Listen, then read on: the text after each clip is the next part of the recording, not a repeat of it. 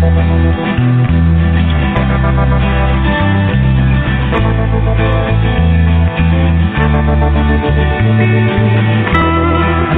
through the pictures,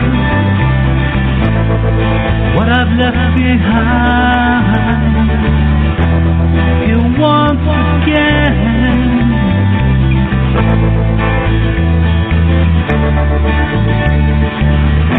I'm locked up in memories, they all intertwine. The memories in my mind. I know tomorrow, 'cause that dawn will come. You will never know just what you have done.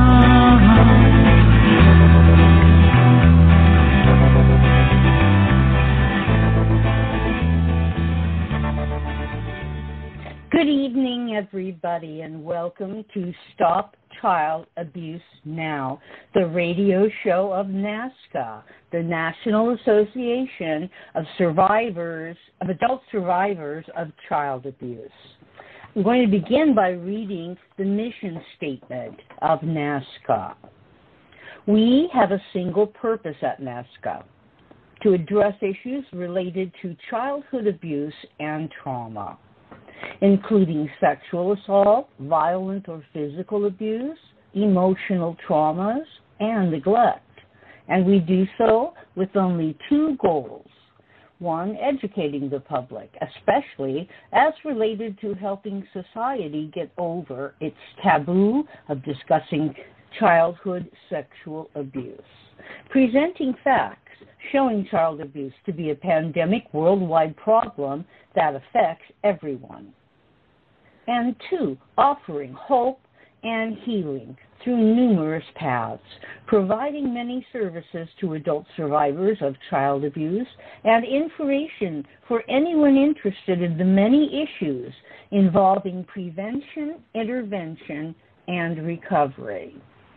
And my name is Annie Marges. I'm one of your hosts tonight, and I am here with Pastor Deb from Florida, and I'm going to read you a little bit about Pastor Deb. She's going to be our survivor professional co-host tonight.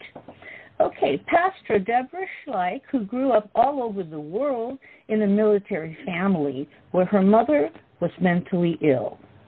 She is now a survivor professional.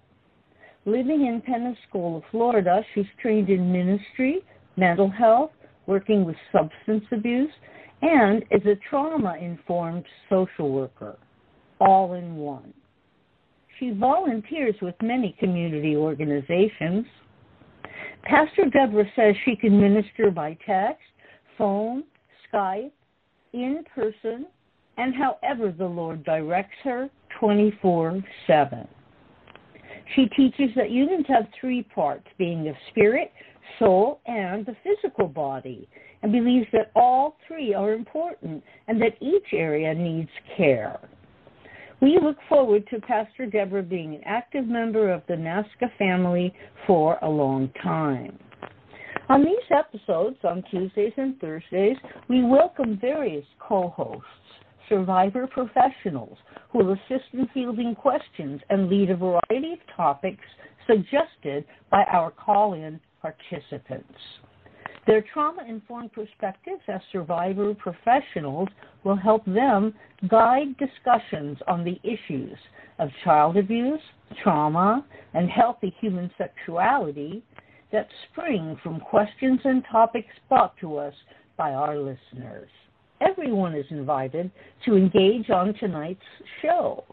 And to do so, you can just call on the phone. Our phone number to call in is 646-595-2118. Area code 646-595-2118.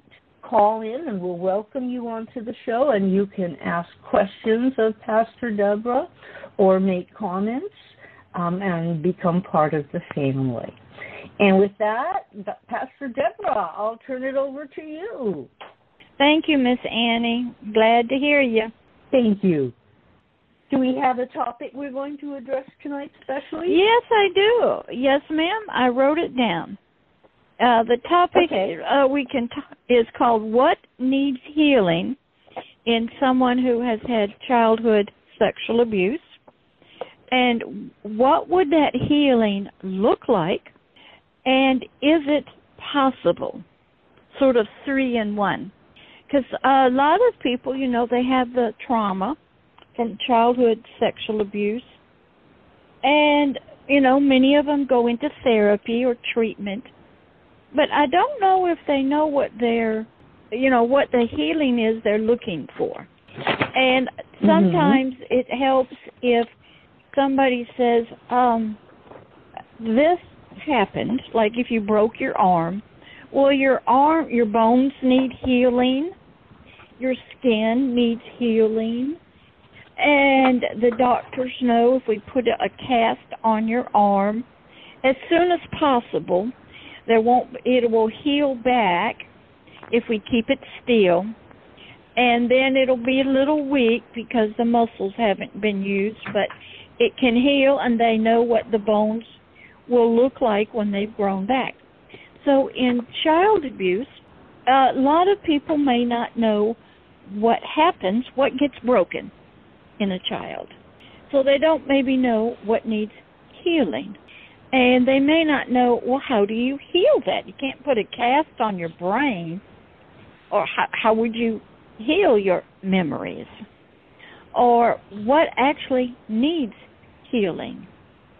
So that was sort of the topic.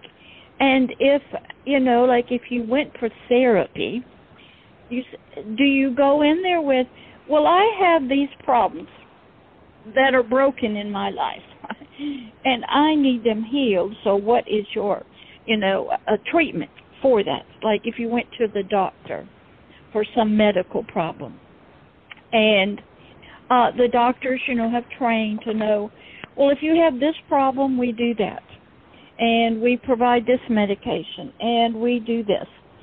And so I wanted to bring up in this particular topic what needs healing inside of a person.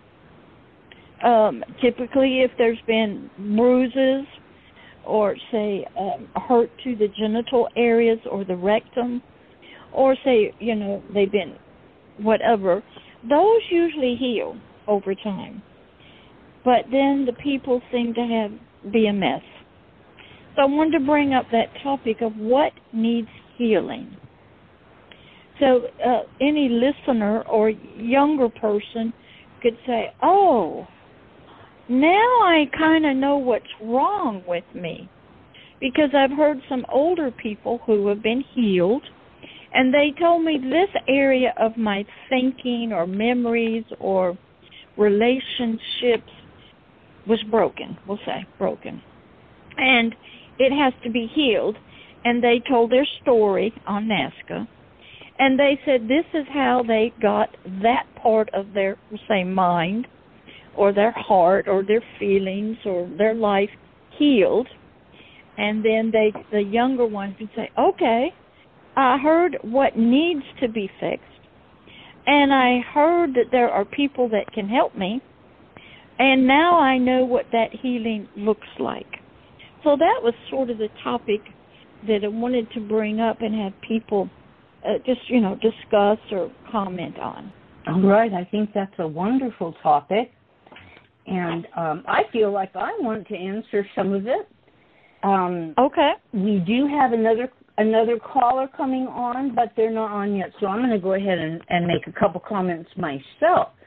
When you said hurt to the genitals and rectums heal? Yes, ma'am. My body reacted. And I thought, maybe I haven't completely healed from that. Emotionally, I may have healed physically, but I still have a reaction to it. Okay. And, now, would healing mean that if somebody said those words, that you would have no reaction to it? Would that Is that what healing would mean? No reactions to those words. Is that what that means? Yeah, and a lot of, I think so. I mean, you know, I people think so, talk about, well, what kind of reaction did you have? A creepy feeling and kind of butterflies in the stomach. Okay. Now, if you study, there's a wonderful lady called Dr. Snipes. I've listened to her. She's excellent. She talks about we have what they call the vagus nerve. I may not say it right. From our brain down through our stomach, everywhere. So, like, if something bad happens to you, you just don't feel like eating. You know, your stomach's upset because something in the nerve system gets triggered. So all I did was say some words to you, right? Huh? And you had a thought or a memory of a painful time, probably. Nanoseconds flashed, right? Nanoseconds. I said the word and you had a feeling. Mm-hmm. Okay? So what a lot of child abuse survivors as adults or teenagers, they don't know what they can say this happened to me, but they don't know what's broken. Okay? They don't know what's unwell. They don't know what words or what is a trigger. And I think we as older people who way on down the road, we can help them to say, this is what sort of a person growing up that has not been sexually abused or any child abuse, this is how they would respond to that word. This is how the holidays would be. They don't have these memories.